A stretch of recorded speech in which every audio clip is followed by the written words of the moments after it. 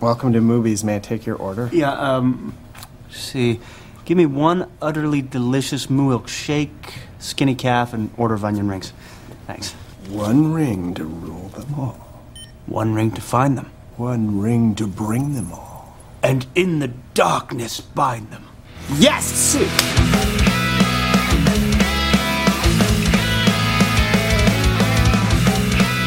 Hey, what's up? This is your boy Aaron from the Growing Up Punk podcast. Welcome back. Growing Up Punk is a podcast about punk rock and all of its friends. We really appreciate you joining us today as we have an awesome episode for you. We'll be talking with Adam, who played in the band Craig's Brother and Too Bad Eugene, two bands that I really loved and had records that were really impactful for me. Before we get to that, we would love for you to go check out our website at growingpunkpod.com. There you will find access to our YouTube, to other episodes and interviews, as well as album reviews and a weekly blog and all that kind of good stuff. So thanks for checking that out. We love your support, and we need it to keep this show going. And so we really appreciate you being a part of that. So Adam was a part of one of my all-time favorite albums, and that was Homecoming by the band Craig's Brother. And so this was a dream come true to get to talk with him. That's been one of my favorite albums for over 20 years now. And so it was awesome to get to chat with him and just see kind of what went into him joining the band and putting that album together and kind of what happened after. And then also why he left Craig's Brother to start a new band called Too Bad Eugene. So we get into all of that and a lot more, and so I'm really excited for you guys to listen to this. Again, this was a dream for me to get to talk with him. It was such a blast. He was a super nice guy, and it was awesome just getting to kind of geek out about one of my favorite albums and just to get to ask him kind of what went into the making of that. And so we get into that and lots more. So thanks so much for listening, and enjoy my interview with Adam from Craig's Brother.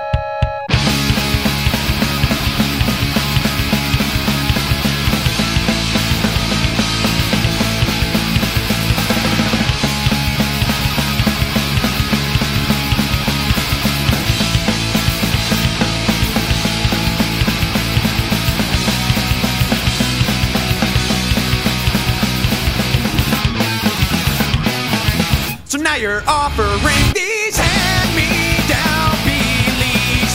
You offer neither solace nor relief. In a world of hate, we're told to wait.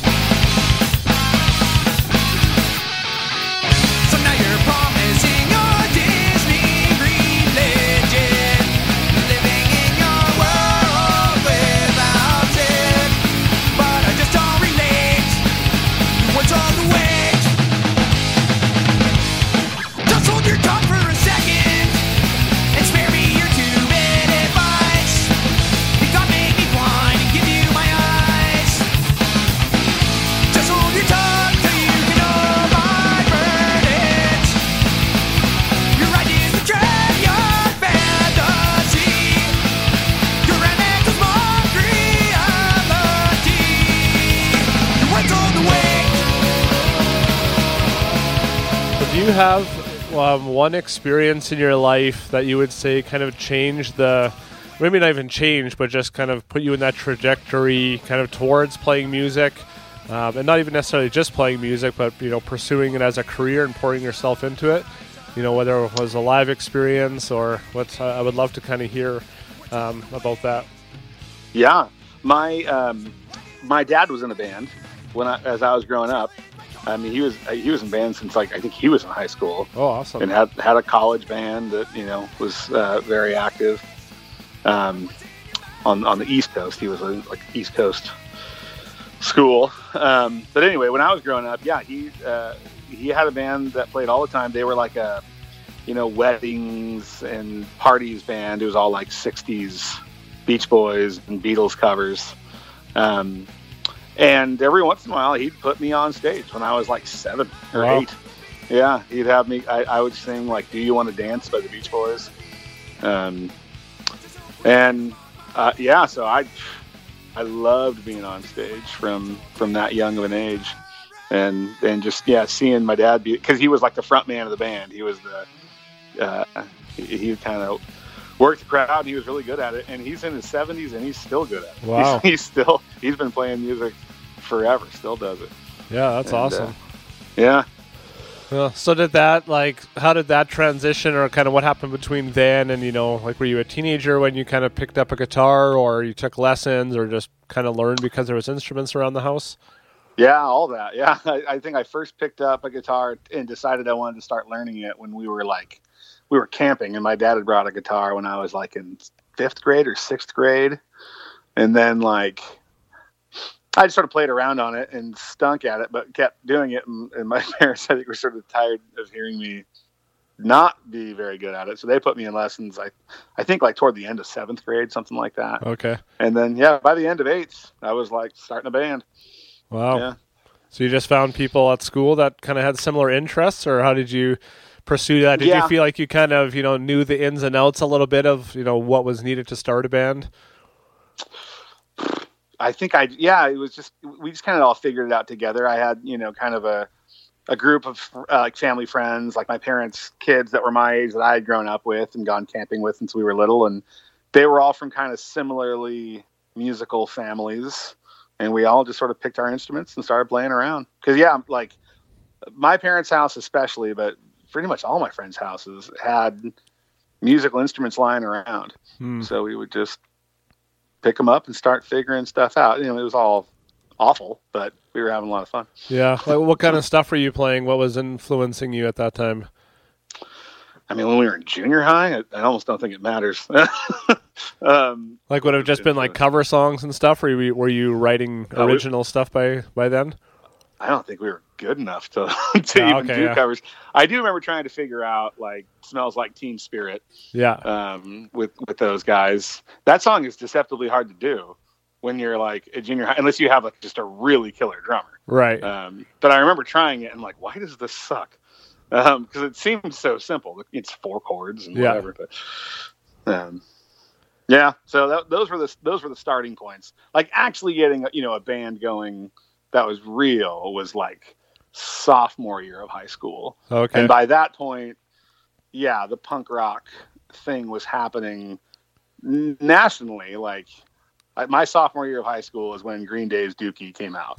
Classic. And it was a big deal. But at the same time, it was also when our Santa Cruz scene had 2 bands that were way more hardcore. Good Riddance was the one that kind of got really big.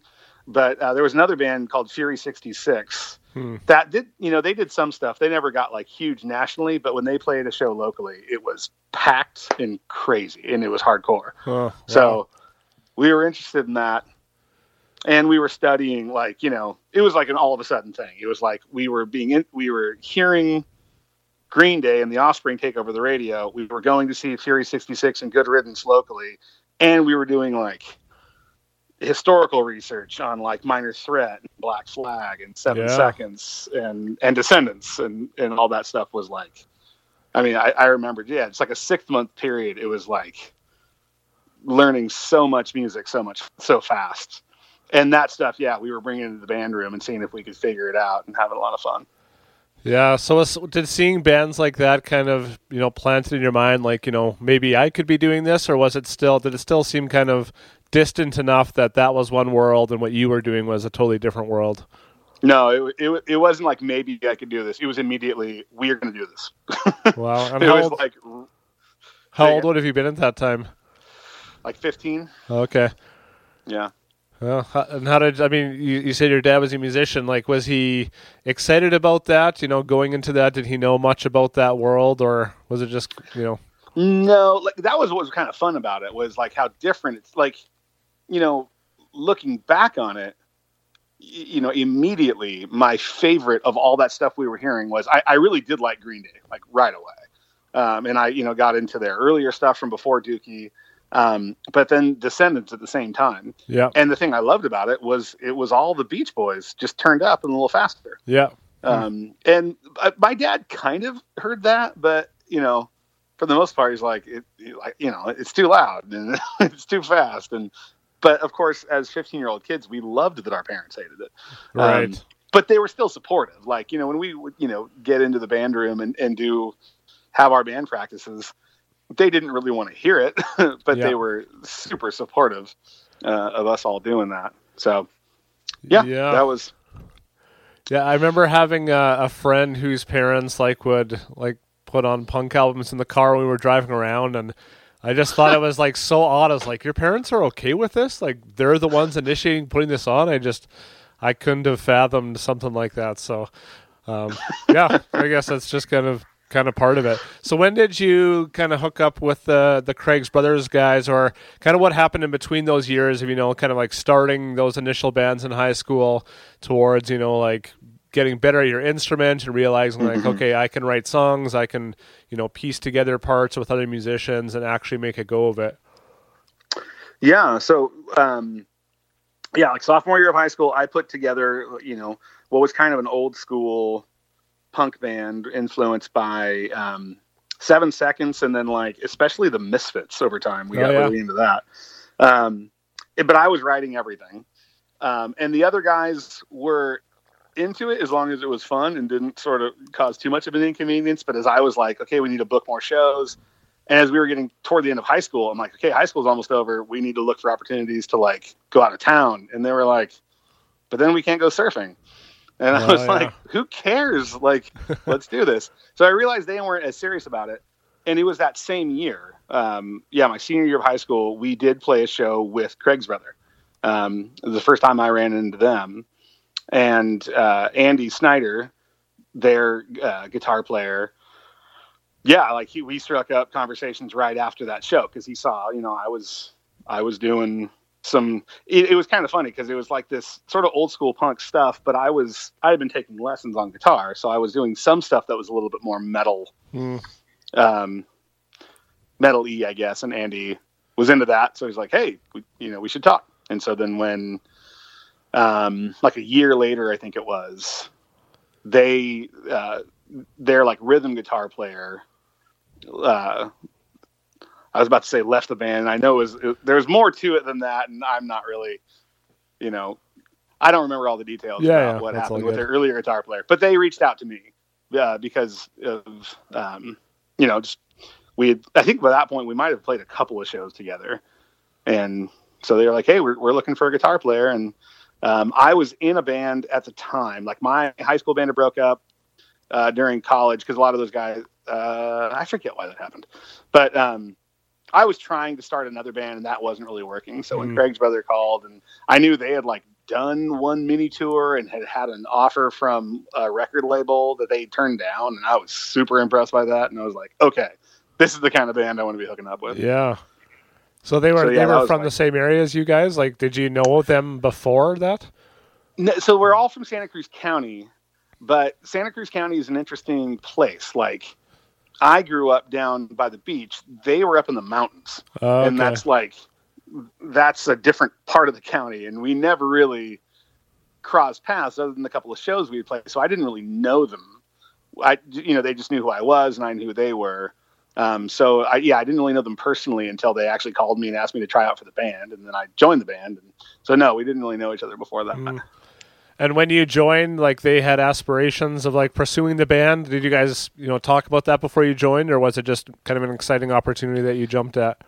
No, yeah, for sure. That was a big part of it. I mean, what they, I knew their, the reason they had parted ways with their earlier bass player and guitar player was that they wanted to go pro, and these other guys were I think they were both married, was a big part of it. Oh, okay. And couldn't really tour, couldn't really put in the same amount of time. And they knew that's what I wanted to do.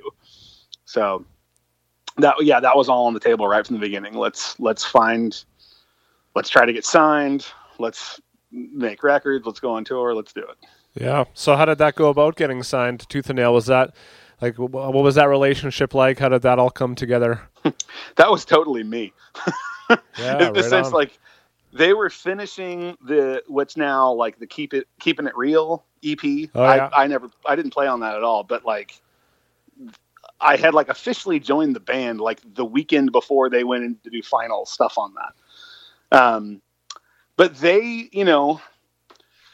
what was a big conversation the whole time I was in Craig's Brother, and it continued into Too Bad Eugene, was like what kind of relationship we wanted to have with this sort of Christian music thing, because Right. that's what Tooth and Nail sort of represented.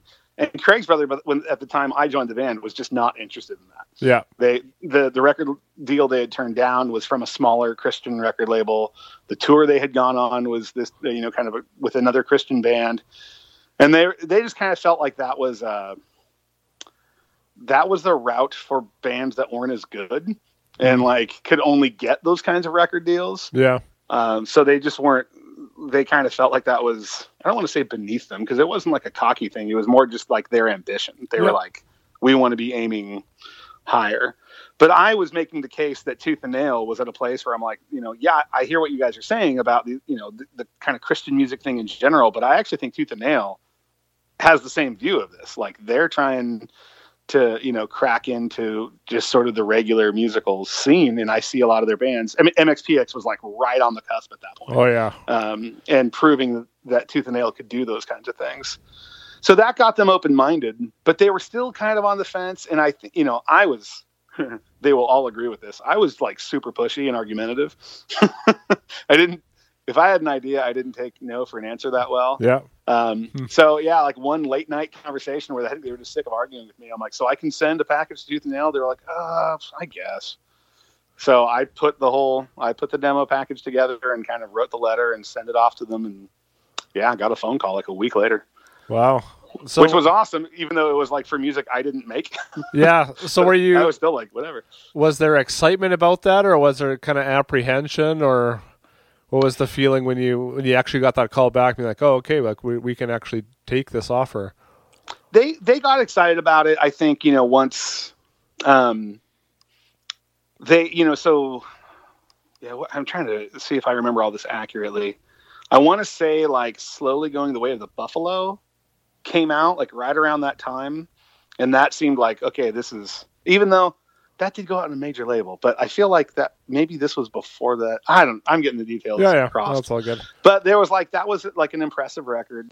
And then Slick Shoes were like, they were coming out, and they actually like, reached out to us too. When Tooth and Nail was still kind of like, we're checking out this band. They played the Craig's Brother demo for the Slick Shoes guys. They got excited about it. They called us and they were like, hey, awesome. Are you guys going to join Tooth and Nail? You guys sound really good. We were like, what you guys are doing? And when we heard the Slick Shoes, at that point, it was just the Slick Shoes, like 4-song EP that had been put out. Okay. Yeah. Then all the Craig's Brother guys were like, yeah, okay, this does seem like this could be a good place for us. And then saw, what was being put on the table in terms of opportunity to record at West Beach, where like the Great Bad Religion records had been made. That got all of us really excited. Oh yeah. Yeah. What, was there like any other offers, or was part of it like, well, we don't really have anything else, so let's kind of see what happens? Or I don't remember whether we heard from any. I don't think we sent it to any other like Christian labels comparable to Tooth and Nail.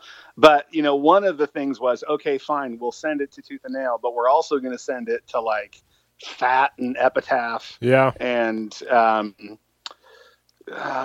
forget what other sort of comparable labels were at the time. I remember Lobster Records, which never really blew up. But it was like, they had some just awesome getting bands. started. Yeah. Yeah. I actually feel like I might be misspeaking. That might have been a little bit later. 'Cause I know they put out a Yellow Card record, but that was definitely later. Yeah. Anyway, but like there was other labels, totally outside the Christian thing. Not more than like maybe half a dozen total packages we sent out. Yeah. And no, we didn't hear back from anybody except for like a form rejection letter from Fat Records. So that was like, all right, well, this is the opportunity we're getting. So let's go for it. Yeah. And what was that relationship like? Was there any tension with that? Like once you guys started touring, was there any pressure, to play certain places? I've heard so many stories about that where bands, in a similar place like you were okay with, the Christian label, but then things really started kind of getting pushed on you. Then it was really like, okay, this is not what we wanted at all. And I'll say from the time that the Tooth and Nail thing happened, I was only in the band about another year. Right. And nothing like you're describing while I was in the band, but I can't, you'd have to talk to especially Ted Vaughn, the singer, for some things that maybe happened with them after that. Yeah. But no, the time I was in it, they were nothing but cool. Definitely never interfered on like touring. With touring, it was just like, do whatever you want. Like, as long as you're out there playing shows, we're happy. Yeah. Didn't really matter who you're playing shows for or where you're playing them, just keep playing them. Yeah. And what was the touring like back then? Like, were you guys trying, to be on the road 8 months out of the year, or was it more kind of tour over the summer and weekends and stuff? So like, again, you'd have to talk to the rest of those guys because, the immediate thing was get the album out, and then the album came out in the middle of the summer, and we toured pretty much that whole summer. And it was sort of during that touring that I just kind of realized my own, Craig's Brother was something of a collaborative band, but Andy and Ted were definitely the leaders. And like if I wrote a song, no matter how excited I was about it, it kind of had to pass through their filters. It had to sort of be a Craig's Brother song, sort of from their perspective. And I also, I really liked singing, and the reactions I was getting from Miami were like, I really would like to just be the singer of a band. So it was like midway through that summer, I had made the decision to leave the band. So after that, I know there was a bit of a restructuring, and I don't know how much they were trying to tour after that. I just knew like I was in it for that summer, and it was kind of a grueling summer. It was a lot of fun. We toured with the Huntingtons, Slick awesome. Shoes, Dogwood, and like really became. We had really good times with those guys, and there was some good friendships. Yeah.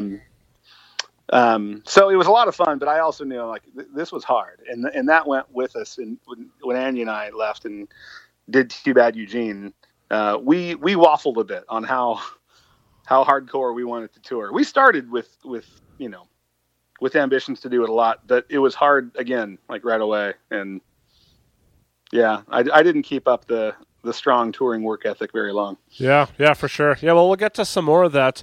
So were you a part of writing the album Homecoming? Yeah, I wrote 3 songs on it. Okay.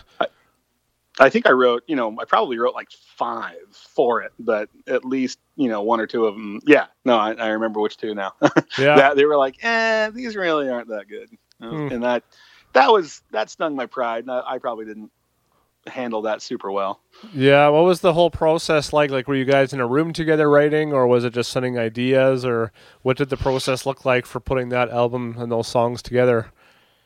Like, if I wrote a song or if Andy wrote a song, we pretty much just wrote it on our own. And we came to the band room and like, here's how it goes. And we just sort of told everybody their parts.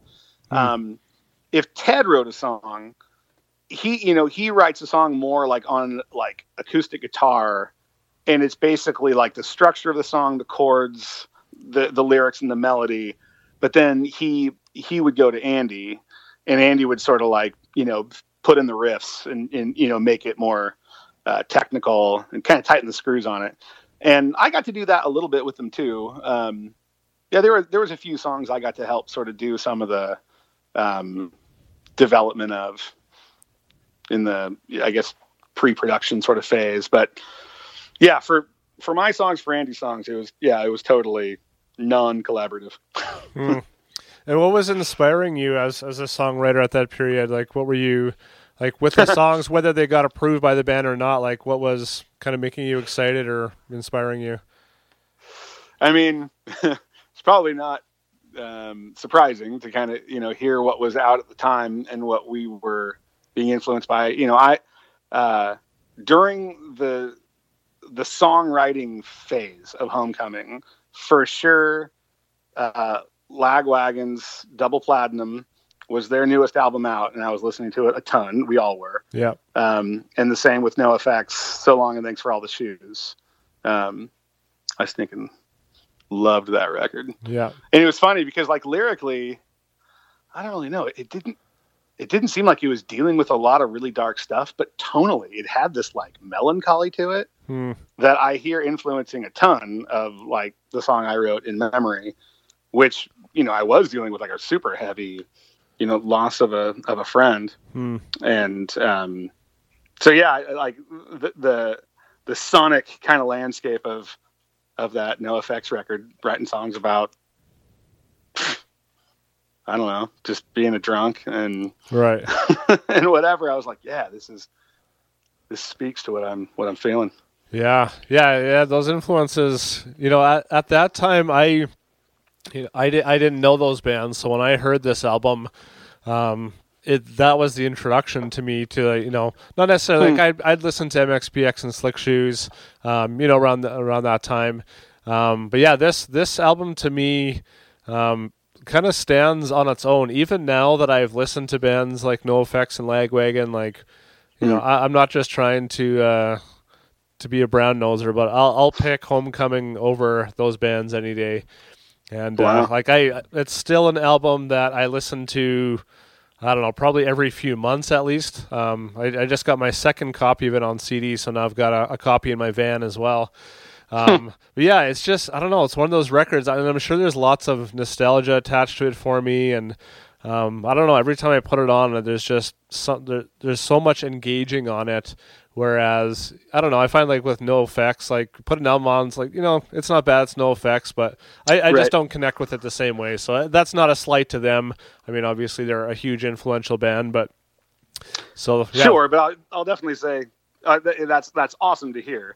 But certainly by the late 90s, they were not the like scrappy, hungry band trying to find an audience. They were on top of the world, where we were like, we were scrutinizing every line of every song and, desperate to make a great record, which, I mean, I know I can't speak for the whole band, but I know at least for Andy and I, we didn't think we had made a record of that level. Wow.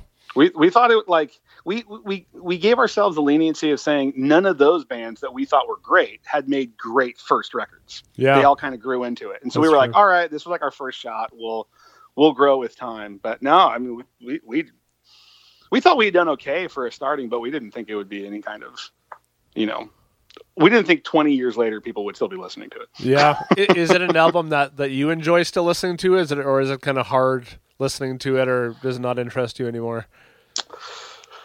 That's a great question. I certainly don't listen to it like all the time. When I put it on, I definitely enjoy it. I mean, because, it brings back memories of such a fun time. But no, in terms of like our performances on it, yeah, like I still hear all the mistakes that I heard. As soon as we submitted it, we were like, oh, okay, I guess we'll let this go. But there's so much on here we wish we could have made better. Yeah, and see, I mean, I don't know what those mistakes are. I definitely do kind of get the feeling that, whether it was intentional or not, I'm not sure. It's not, a perfect polished record, like say something that even Life in General or Slowly Going the Way the Buffalo is. But I don't know, there's something to it, and I think that's why I like it so much. I put it on, it sounds... the quality is good enough that it's not like hard on the ears, but it's also not so polished that it kind of, I don't know, there's just maybe a bit more grit and depth to it. So I don't know. I think that's a cool thing. Yeah, no, I'll definitely say, I think we all worked harder on that record than anything I ever did, and probably any of them did later. And a lot of that was because, I don't know how much we believed in ourselves, or to be honest, how much we believed in each other. We were, we were hard on each other, and there was a competitiveness in that. And so that there was, there was a scrutiny on like literally every line. Can we add a harmony? Does it need a harmony? Are we overthinking this? Is this verse too much like the other verse? Whereas like, down the road, I don't know, I cared less about that kind of stuff. Yeah. You wanted the song in general to feel good, but if there was a kind of sameness across, I mean, that's something Andy Snyder especially has always had a filter for, that he wants there to sort of be development. He doesn't want to hear the same, the same verse or the same chorus the exact same way twice. Right.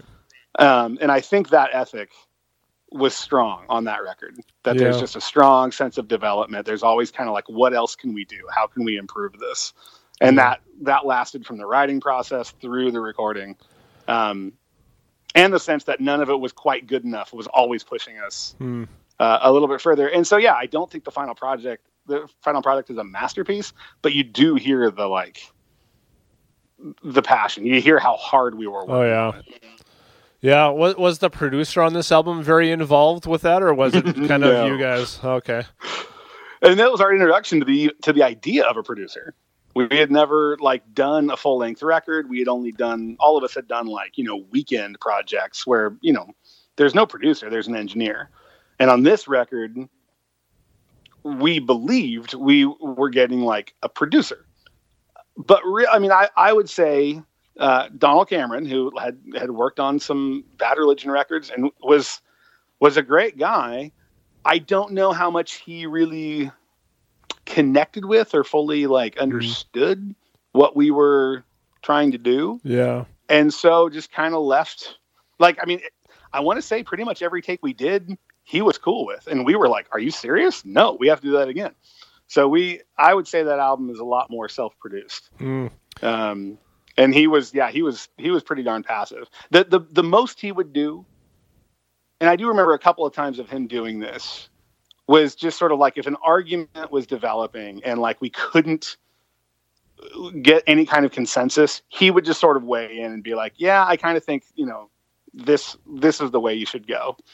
And that happened so rarely, and he was so kind of mellow about it, but we respected him. So when he did that, that would usually tip the scales. Yeah. But it was pretty rare. Do you know why, or who made the decision for you guys to record there versus, with someone like Steve Kravac? Because there was a lot of bands, around that time that were going to Steve, especially with, the rise of MXPX. Right. Slick Shoes was recording their second record, Burnout, at West Beach with Steve Kravac, before and after our sessions. Oh, wow. The night we got to Hollywood to record it, we went out to the studio because we knew Slick Shoes was out there. And just kind of got to watch them. I don't remember the name of the song, but I remember the riff Jackson was playing with Steve recording it. And yeah, we were like, this is so cool. But we were kind of stoked we weren't working with Steve Kravac just because, like you say, MXPX had, now Slick Shoes was, and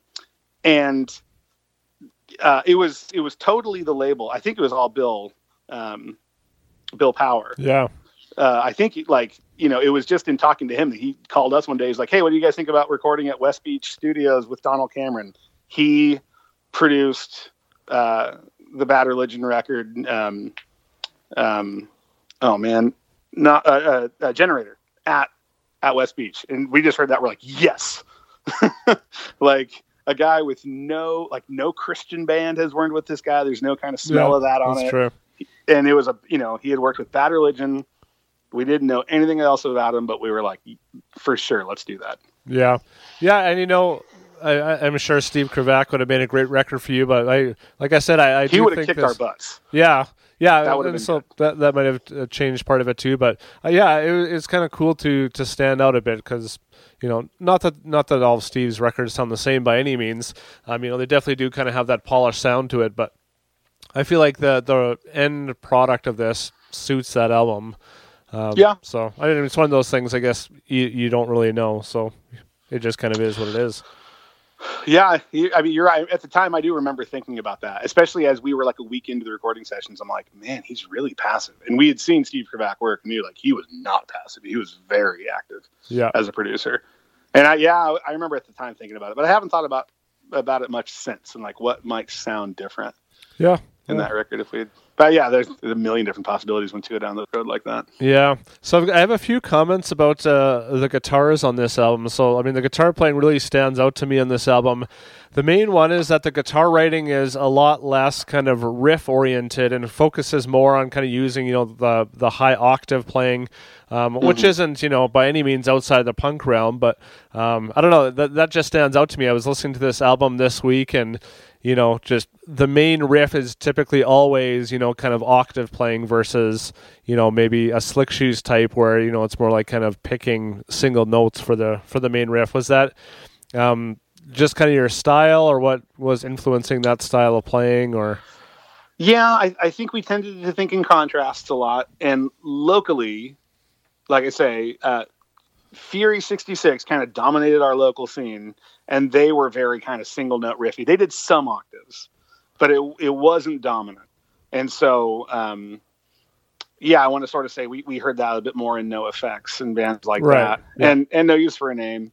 Yeah. Who also, we didn't talk about No Use for a Name that much, and I don't remember anybody in the band being like a huge fan of theirs, but I hear a lot of similarities. Yeah, definitely. In what we were doing. And I think the thing there is that like, that kind of octave playing, I think serves better when you have a song that is basically structured around a vocal melody. Yeah. Like those kinds of octave background riffs, I think better sort of complement a song like that, as opposed to like Slick Shoes their songs were like, they started with those riffs. The vocals kind of came last. Yeah. And so that was a contrast. We definitely, we really loved Slick Shoes, but that was a contrast we could tell, that we were kind of more like a band like No Use for a Name, where it was very much like a vocal melody based song. Definitely. And then we were just developing guitar stuff to complement that, versus like Slick Shoes' strongest influence, which they were quick to admit was Strung Out, where it was very much like the guitars and the guitar riffs and the drum stuff was like the dominant idea of the song, and the vocals came in to sort of fill that in.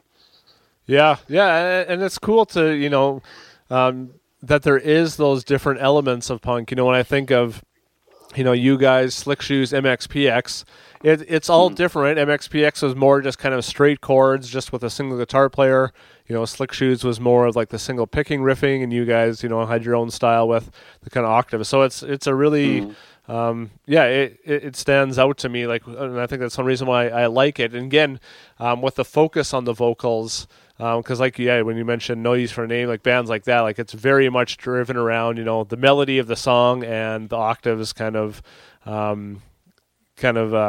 what's the word? Kind of go on top of that or whatever, and just makes for a great song. So I was just interested kind of what was inspiring that, or if it was just kind of the style of playing. Yeah, I think, it was, I think Tony Sly from No Use for a Name and Ted Bond, I think they probably wrote songs very similarly. Like, they wrote them, and actually that's true with Joey Cape from Lagwagon too. Yeah. The songs would start with just the singer and an acoustic guitar, and it didn't get more complicated until like there was a basic song that could be sung like in more of a campfire style. Right. And then you sort of, so these, they're basically folk songs that you just made faster and put a bunch of riffs over, but you don't want the riff to detract from what's going on. So, yeah. Yeah, I just feel like, man, you must have, whoever was playing, those parts, like that's so much playing up there and kind of remembering where all those high octaves go. And yes, yeah. I remember. Yeah, on our first tour, I remember like a couple of opening bands would make that comment. They're like, "How do you remember all that stuff?" Yeah, it's crazy. Like, yeah, you're right. we practice a lot. Yeah. The other thing that stands out to me guitar wise, and I remember picking up on this, when it first came out, and still, is how many pick slides are on this album. I don't know if I can think of any other punk album that has so many pick slides. There's some songs that have, 5, 6, 7 pick slides on a song, which I'm a huge fan of. I love pick slides. It's just usually, it kind of just accents a song. But that's one thing, like even myself, like when I'm writing on guitar, like I love just adding pick slides in just like whenever, right? It's an easy little transition. It's a cool sound. It's like fairly specific to the punk genre. And I was curious as to what that was all about. That's a total Bad Religion thing. Like okay. They do that a lot. And it's funny because like that's something Andy was like really good at and his tone served well at. And I will be honest,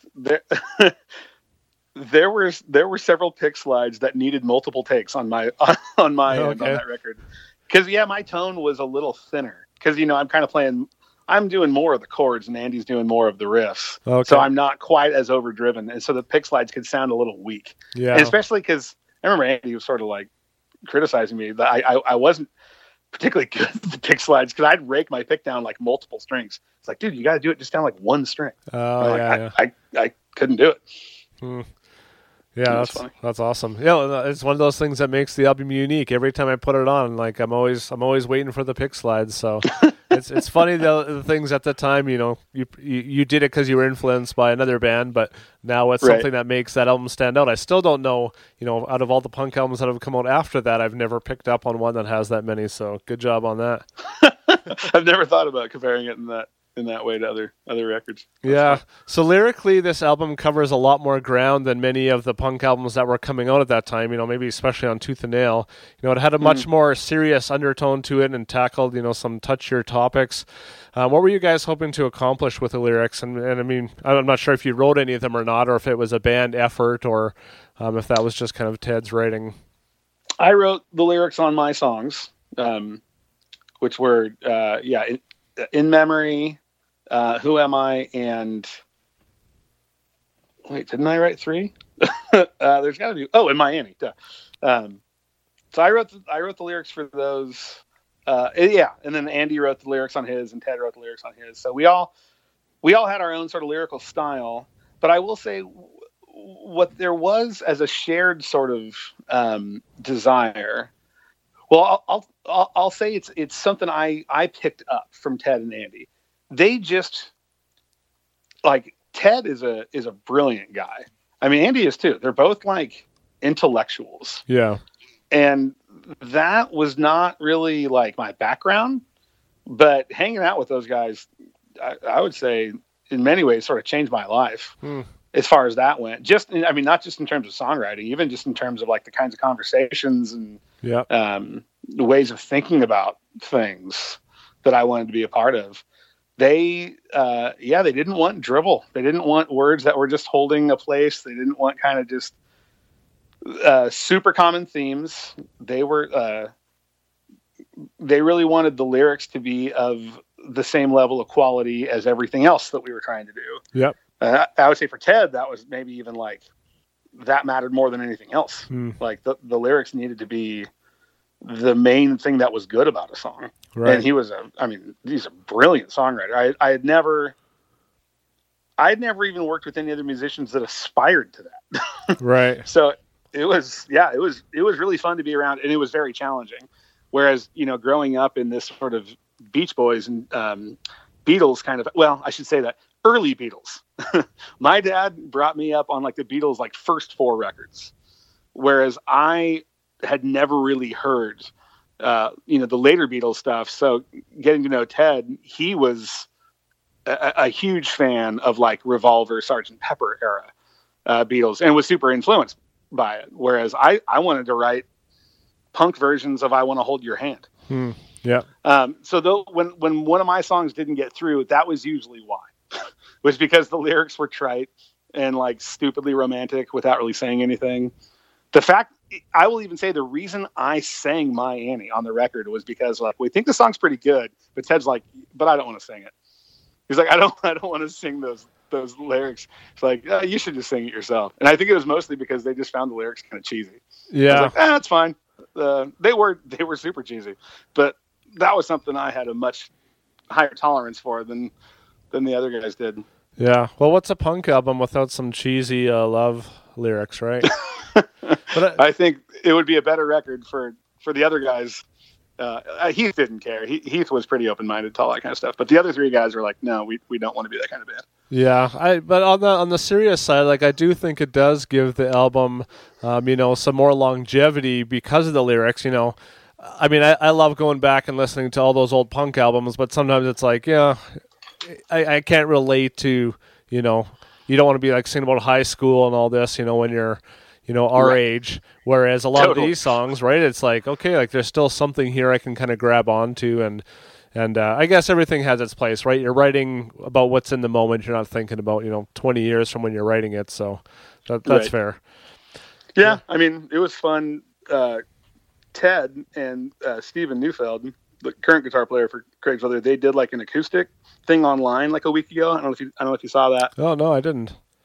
Yeah, they did Who Am I? And Ted opened it. I thought it was really great. He was like, this is a song we wrote when we were teenagers. And it's about trying to figure out who you are, which is sort of the common goal of all teenagers. Yeah. And I thought, I'm like, that's like a really good way to put that, and a really good way to preface it for singing in your 40s. when you're now like a parent of teenagers, Right. and you can kind of relate to what they're going through because you've got this song that shows like I went through this too. Yeah. Oh, I thought that was pretty cool. I'll have to go and find that.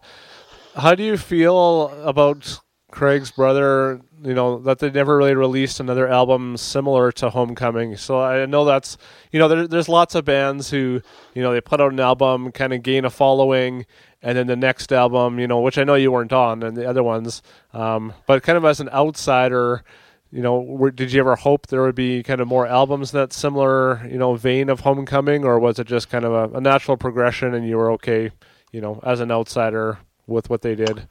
I loved everything they did after I left. And I mean, of course, Lost at Sea was like the first thing they did I wasn't a part of. And I found it totally fascinating. I was like, this is so much not Homecoming Part 2. Yeah. And it really took some big risks. And I thought it was incredible, especially because, I already thought Ted was a great lyricist, but I thought he kind of upped his game a bit on that record. But it also confirmed something I knew from working with him, that Ted, he is a fantastic songwriter and a really good musician. But I'll say he is a irreducibly collaborative music maker. You know what I mean? And like in everything Craig's brother has put out bears the marks of those collaborations. Right. Like Lost at Sea, you can just really tell. Like Ted was not only like, it was not just that Dan McClintock was like playing guitar on that record. Like he was helping Ted develop these songs. And so they were developed in a way that was just sounds a bit more like Dan. Like if you've listened to the Inspection 12 records, right. Yeah. They don't sound identical to that, but you can sort of hear the marks of influence on that. And then when Steven from Hey Mike, has joined and he's kind of been just a major player with them since then. Like that's kind of been Ted's main collaborator. And so, yeah, the fact that they don't sound exactly like Homecoming, it wasn't a surprise. It's not really a letdown. I would say The Insidious Lie felt like a bit more of a turn back that direction. Yeah, for sure.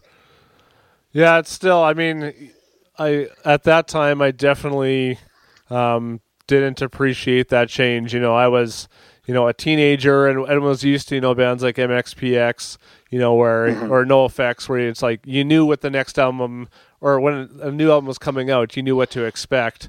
And I didn't, and this was kind of, early 2000s or late 90s, right? Like there wasn't much, internet and so like you weren't really hearing, songs before they came out, unless it was on like a sampler or something. Sure. So I just remember being so confused when Lost at Sea, which we're not going to get into, but just it was just like what happened here? This is not the same band, But again, you don't really hear about like, oh, there's different member changes or this and this is going on, and so, I can go now and listen to it and enjoy it because I have a bit more understanding about that. But yeah, so you and Andy left the band, shortly, like you said, after that touring cycle for Homecoming. So what kind of brought that about? You mentioned you wanted to focus more on singing. Was that enough reason to leave, or kind of how did that come about that you two guys decided to part ways? Yeah, that was really the main thing, especially because, first from the label, and then once the record was released, the feedback I was getting for My Annie was really positive. So I was like, yeah, I think I want to do this. So, it really didn't take any more than that. And I also just kind of wanted the freedom to be able, like if I like a song, I want to be able to play that song. I don't want to have to sort of go through the committee of approval that was sort of going on in Craig's brother. Yeah, so what inspired Too Bad Eugene? The name, the band, did you kind of have an idea of what you wanted to sound like or not sound like? What inspired the songs on At Any Rate?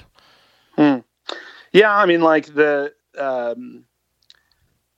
biggest influence, like I loved all kinds of stuff musically, but over the years I had definitely become if somebody asked me what my favorite band was, I didn't hesitate to say Descendants and Right. All, which I kind of thought of as one band. Right. And they did that more kind of mid-tempo,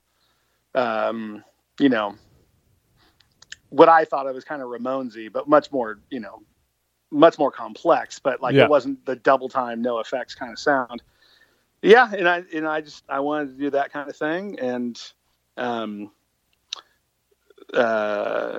trying to think of other, Descendants and All were definitely like the main conscious influences. It's funny. I listened back on Too Bad Eugene records. I'm like, they really don't sound that much like the Descendants, but, other than just sort of wanting to play mid tempo, melodic, simple 3-chord, like, simply we had worked so hard on like these super riffy kind of metal-y things with Craig's Brother. The idea of just like, let's go the other way. Let's do like really simple, just really kind of stuck in your head melody type of things. Yeah. That was just sort of me. And it was going, Andy, like where he was like, he and Ted were calling the shots in Craig's Brother. Leaving and starting this other band was my idea, and I somehow talked Andy into doing it. But I think he was just kind of like, all right, like, you want to go super simple? That's weird. Let's try that. And I think over time, he was a little less satisfied by that. But for our first like demo and for going into an 80 rate, he's like, all right, like, let's try this. It was I think it was a challenge for him because it was kind of outside his, Metallica Right. Yeah. basis of music making. Yeah. And did the songs on this album, did they come together pretty quickly? Like, had you already been writing these, or was it like after you were done with Craig's Brother that you started these? Like, how did the songs come together, and kind of how did you approach that writing? That was, there was definitely not a single song written before I left Craig's Brother. It was all kind of stream of consciousness.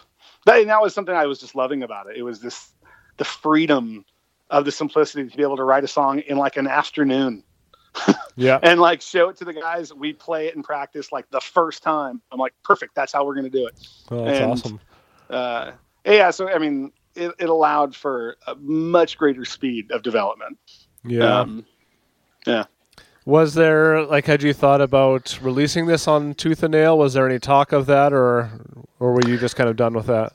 We talked to Tooth and Nail, and they were interested. They were open, but we were like, we don't want to keep going through this, this pigeonholing thing that happens once your CDs are in Christian bookstores. Right. Craig's Brother had some controversy because of the song "Going Blind" on Homecoming. Like thousands of CDs were sent back from family Christian bookstores. And it wasn't even that like we found that like, oh, that was a hard thing to deal with. We're like, I don't want to be in a band that would even be in the situation to have to deal with that. Yeah, exactly. So we were like, we just told Tooth and Nail we didn't really want to be on the label. And, I don't think we were super tactful about that. They were probably not super, super happy about it. But at the same time, the other reason we didn't was because we had heard MXPX wanted to start their own record label, and we had like reached out right away, and they were like, they were interested right away. So we were like, okay, let's get out of our Tooth and Nail deal. Yeah. Because that was built in, like with our Craig's Brother contract, right. They did have first rights to Too Bad Eugene. So we kind of had to, talk them out of it. So we did. And, I look back on a lot of that, and we were kids. We didn't really know what we were doing. Yeah, exactly. Yeah. So what was that experience like, recording with Mike, releasing the album on Rock City, then touring with MXPX? How was that whole experience kind of compared to what you had done previously? Like in lots of ways, it was awesome. We were totally starstruck because, this band that was still in the midst of this kind of what it felt like a meteoric rise was giving us all this attention, giving us these opportunities. We were like, spending weeks at Mike's house recording this record. It all felt very like, this is so cool. They were going to take us out on tour. That was amazing. The two things that were hard about it were they weren't able to get the record out before the tour, so we just kind of felt like we were spinning our wheels. Like we're out here on the road with nothing to sell. Yeah, that's brutal. We can sell our T-shirts, but who wants the T-shirt of the band you can't get their CD of? Yeah. But the other thing that was hard was, and I don't know if I'm sure this was a factor when you saw us play in Winnipeg, but I couldn't sustain night after night on the road. I was losing my voice like every night, and that's not something I foresaw. Just I had sung. I had sung in practices. I had done some singing. I was doing My Annie when we would play shows with Craig's brother. I would do that live, but I wasn't doing full sets multiple nights in a row. Right. Yeah. And so that was really a bummer. I didn't know that my voice would be so unable to handle it. I was writing songs at the top of my range because I could do that in the studio and in practices for, because you can just sort of take breaks when you need one. But you can't when you're in the middle of a set. So that made that tour kind of hard. And a couple weeks into that tour, it was like, also just being young and kind of undisciplined. Just the same way with Craigsville, I'm like, I don't like the situation. I want to change. I want to have my own band. Yeah. During that tour, I'm like, I don't like the situation. Maybe I don't want life on the road. So did that affect the touring, schedule? Did you guys just do that tour and then you kind of stop then, or how did that happen? Yeah, we did that tour, and that was it. And once we got home, we were a little grumpy. We were like, hey, why isn't the record out? And it still took kind of a long time to get out. And by the time the record I was actually getting pressed, we were like, okay, we got a bunch of new stuff. Can we go back in the studio? And they were like, well, this record just came out, so you guys need to get on the road to promote that. And we were like, screw that. We did the road. It kind of sucks. Yeah. And so yeah, I look back with a lot of regret on that. And I've connected with Mike Herrera on all that since, and he's been super cool, super gracious, and just being like, we were all kids. We didn't know what we were doing. But yeah, I think I was a little, what's the word? Spoiled, I guess, with just being given all these great opportunities. But I was like, no, I want to do it this other way. Yeah. So once that had happened, we were like, okay, why don't we just part ways? Because, once they had the record out, but then they couldn't get distribution. Right. I was going to say, I don't remember seeing it anywhere. No. And so that was all just kind of a frustration. And part of that was us. Like, they probably could have got distribution if they could have guaranteed, 60 dates of touring or something like that, but we weren't doing it. Yeah. So we went over to Tooth and Nail on, we went back to Tooth and Nail on the condition, like, hey, we've got stuff we're ready to record right now, but we would rather not tour. They're like, we don't care. I'm like, perfect. Yeah. Oh, wow. Yeah. So Moonlighting was your follow-up album, and this album again, brings a pretty drastic shift in sound. And I absolutely love that album. It has a very unique feel and sound to it. So what played into the progression of the sound on this album, and what were you hoping to achieve with the direction that these songs took? So what I would say, At Any Rate was 15 songs. Yeah. All written kind of quickly. And there's a few songs on At Any Rate I'm really proud of. But as a record as a whole, it feels like it sonically sounds great. Yeah. But I think it probably would have been a better record if we had done fewer songs and developed those songs more. Yeah, that's fair. So going into, but it was also an exhausting experience because we spent like a month away from home, sleeping on couches up in another state, recording that record. So our goal going into Moonlighting was, fewer songs with a bit more development on them, but also like a less exhausting recording experience. So we wanted to just go into like a local project studio. We wanted to produce it ourselves because, there was a few places where like Mike Herrera's like musical sensibilities are like very, they're pretty stripped. He's really into kind of, he was into Elvis Costello. He's really into the Clash. Yeah. He wants kind of an immediate, he would kind of lay out principles of songs. He felt like you want the vocals starting as soon as possible. You want any kind of non-vocal section to go as fast as possible. Whereas we were coming in, we had a couple guitar solos and a few that were like a little bit more complex. Mike was like, that sounds too metal. And so we were making things a little bit more simple. We were taking out longer introductions. And in the end of that process, we were like, this feels a little bit less us than we kind of wanted it to be. So we were like, no producer. We'll go into like a local project studio and we'll just do it ourselves. I'll definitely look back on that and say we were way too cocky because when we were done with that record, I think how rich sonically at any rate sounded, we took for granted. We just kind of thought that was easy. You sort of plug in your instruments and it'll come out sounding like that. When we got the final mixes of Moonlighting, you're like, why does this sound so thin? My voice, I felt like it kind of sounded really shrill. Too much reliance on pitch correction. And, especially because we did fewer songs, there's one or two I don't think totally worked, but we still had to keep them because we didn't have, we weren't doing what a lot of the other bands were doing at the time, which was like recording 20 songs for a 12-song record. Because you can just, go through and pick the ones that really worked. Yeah. So, you asked before about Homecoming, listening to it today. And how does it feel? I'll say, like, for all of the things that I hear the mistakes on that one, I still kind of have a more pleasant experience listening to Homecoming than both the Too Bad Eugene records. Okay. There's more I would change on both those records. Yeah, interesting. And actually, I feel like Too Bad Eugene never quite got the opportunity to make the record I think we were capable of. Which would have been what? Just something, number one, I think we did need a producer, but one that we were a little bit more of the same mind with. Yeah. Just to check some of our own decision making, and to make sure the album sounded rich and thick. But it's something I still think about every once in a while. I've got, because it's been so long, I've got tons of songs. Man, make it happen. So, that's just kind of getting old and lazy lazy. Having way too much work. Yeah. Maybe someday. Yeah. So you guys didn't do any touring on this album? Like, did you play any one-off shows or festivals or anything? We played shows. Yeah, no festivals. We actually didn't last that long after Moonlighting came out. Yeah. What happened with that?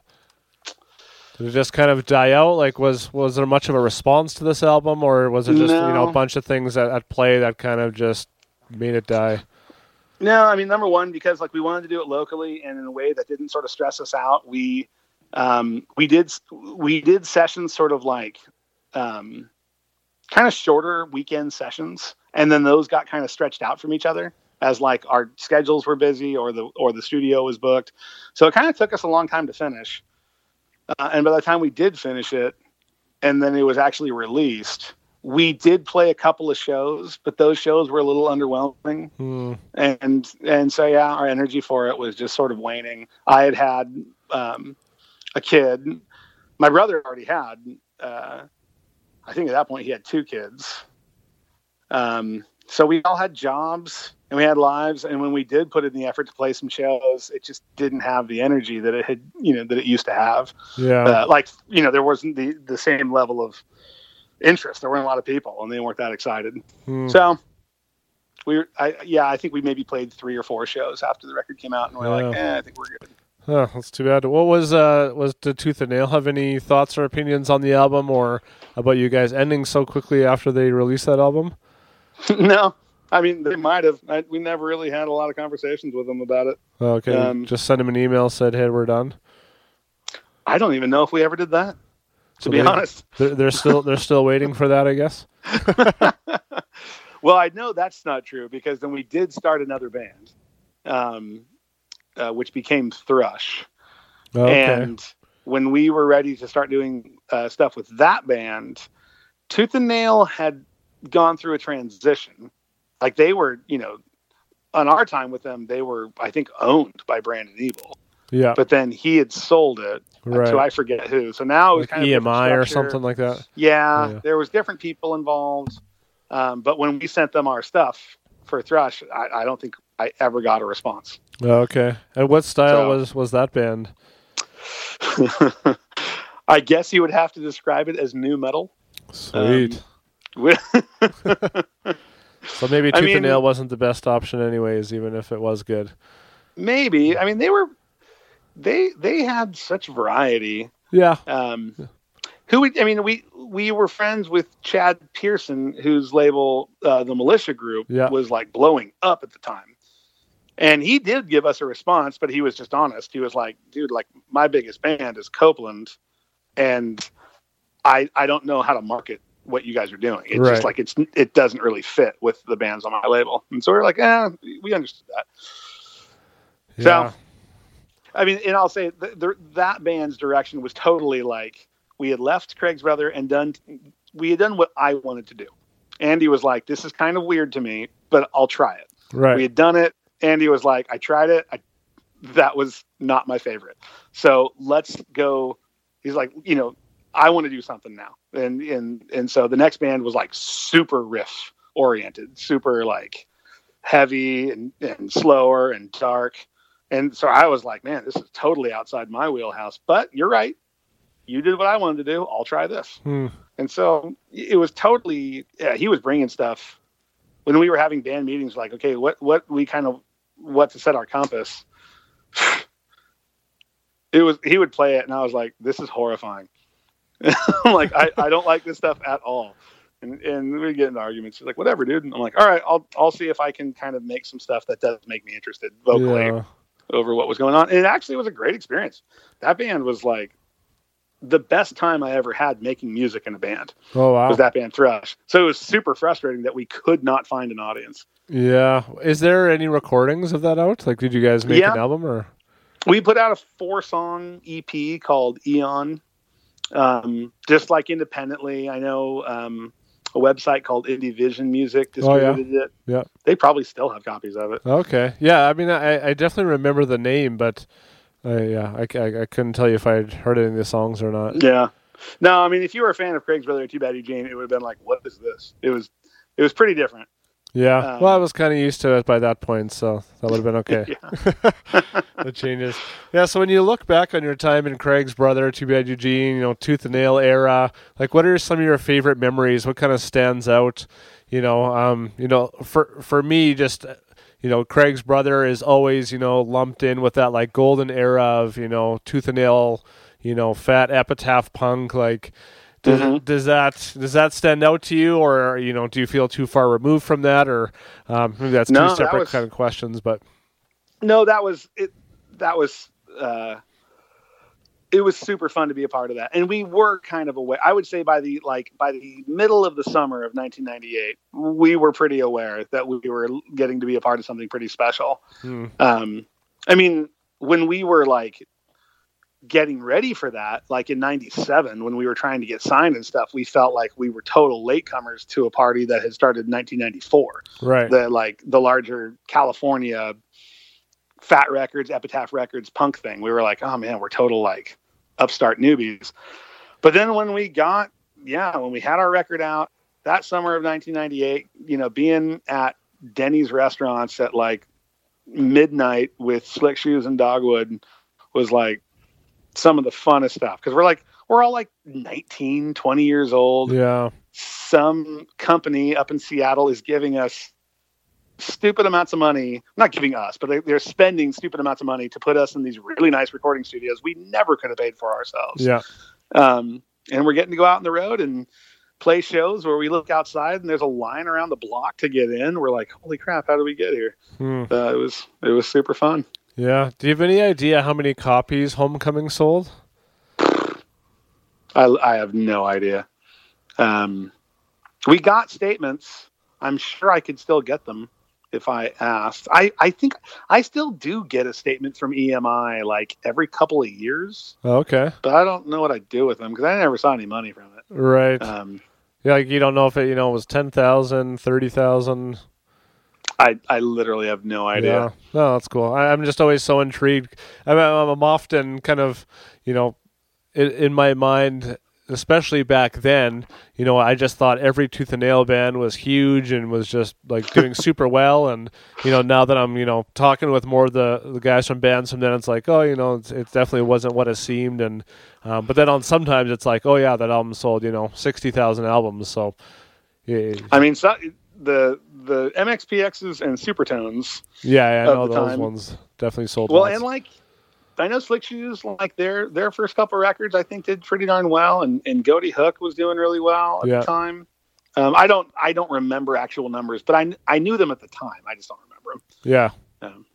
Yeah. Do you still keep up with like any of those bands, or, you know, punk bands from that era, or are you kind of past that style?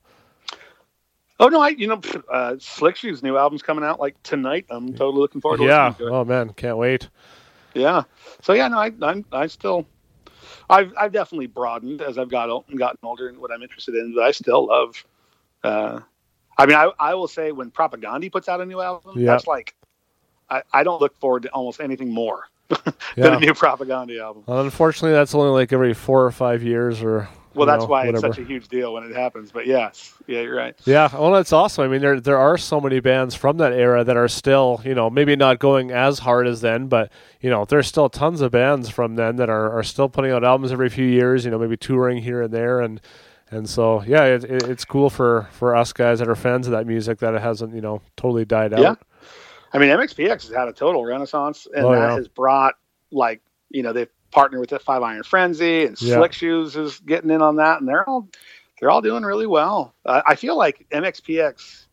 I haven't talked to Mike Herrera a lot lately. We got to play one show with them like 3 or 4 years ago down in LA. It was so much fun. And Jeremiah from Slick Shoes was there. I got to catch up with him after years of not seeing him. Oh, right on. So I keep some contact with those guys on social media and stuff. But yeah, for the most part, it's not very much. But what I was on my way to saying was it seemed from my perspective like Mike was kind of entrepreneurial and figuring out this kind of new way of doing these huge kind of weekend events that were being promoted months in advance for just kind of single or maybe 2-night things in certain cities, and people flying out for them. It's like, whoa, that's a whole new model of keeping an audience satisfied. That lets, you know, I mean, the other guys, Tom and Yuri, have, you know, jobs. Yeah. But as long as it's weekend stuff, they can do it. And yeah, those are all things that I'm like, yeah, if I had a little more energy and organization, I would love to be part of that kind of stuff. Yeah. Well, I mean, a lot of that just depends on your life situation. That might work for some guys, and for others, it's like that's just way too much hustle for, you know, the risk of what, you know, what the payoff might be. So sure. But yeah, definitely awesome guys like that can do that, and yeah, love it. Well, Adam, it's been awesome getting to pick your brain on music and talk about some of my favorite albums. So thanks so much for coming on today and sharing those stories, and just being willing to share those experiences. It's been awesome. Yeah, absolutely. I love going down memory lane myself. All right, look. There's only one return, okay? And it ain't of the king, it's of the Jedi. Wow, Star Wars geek. You'll have to excuse him. He's not down with the trilogy.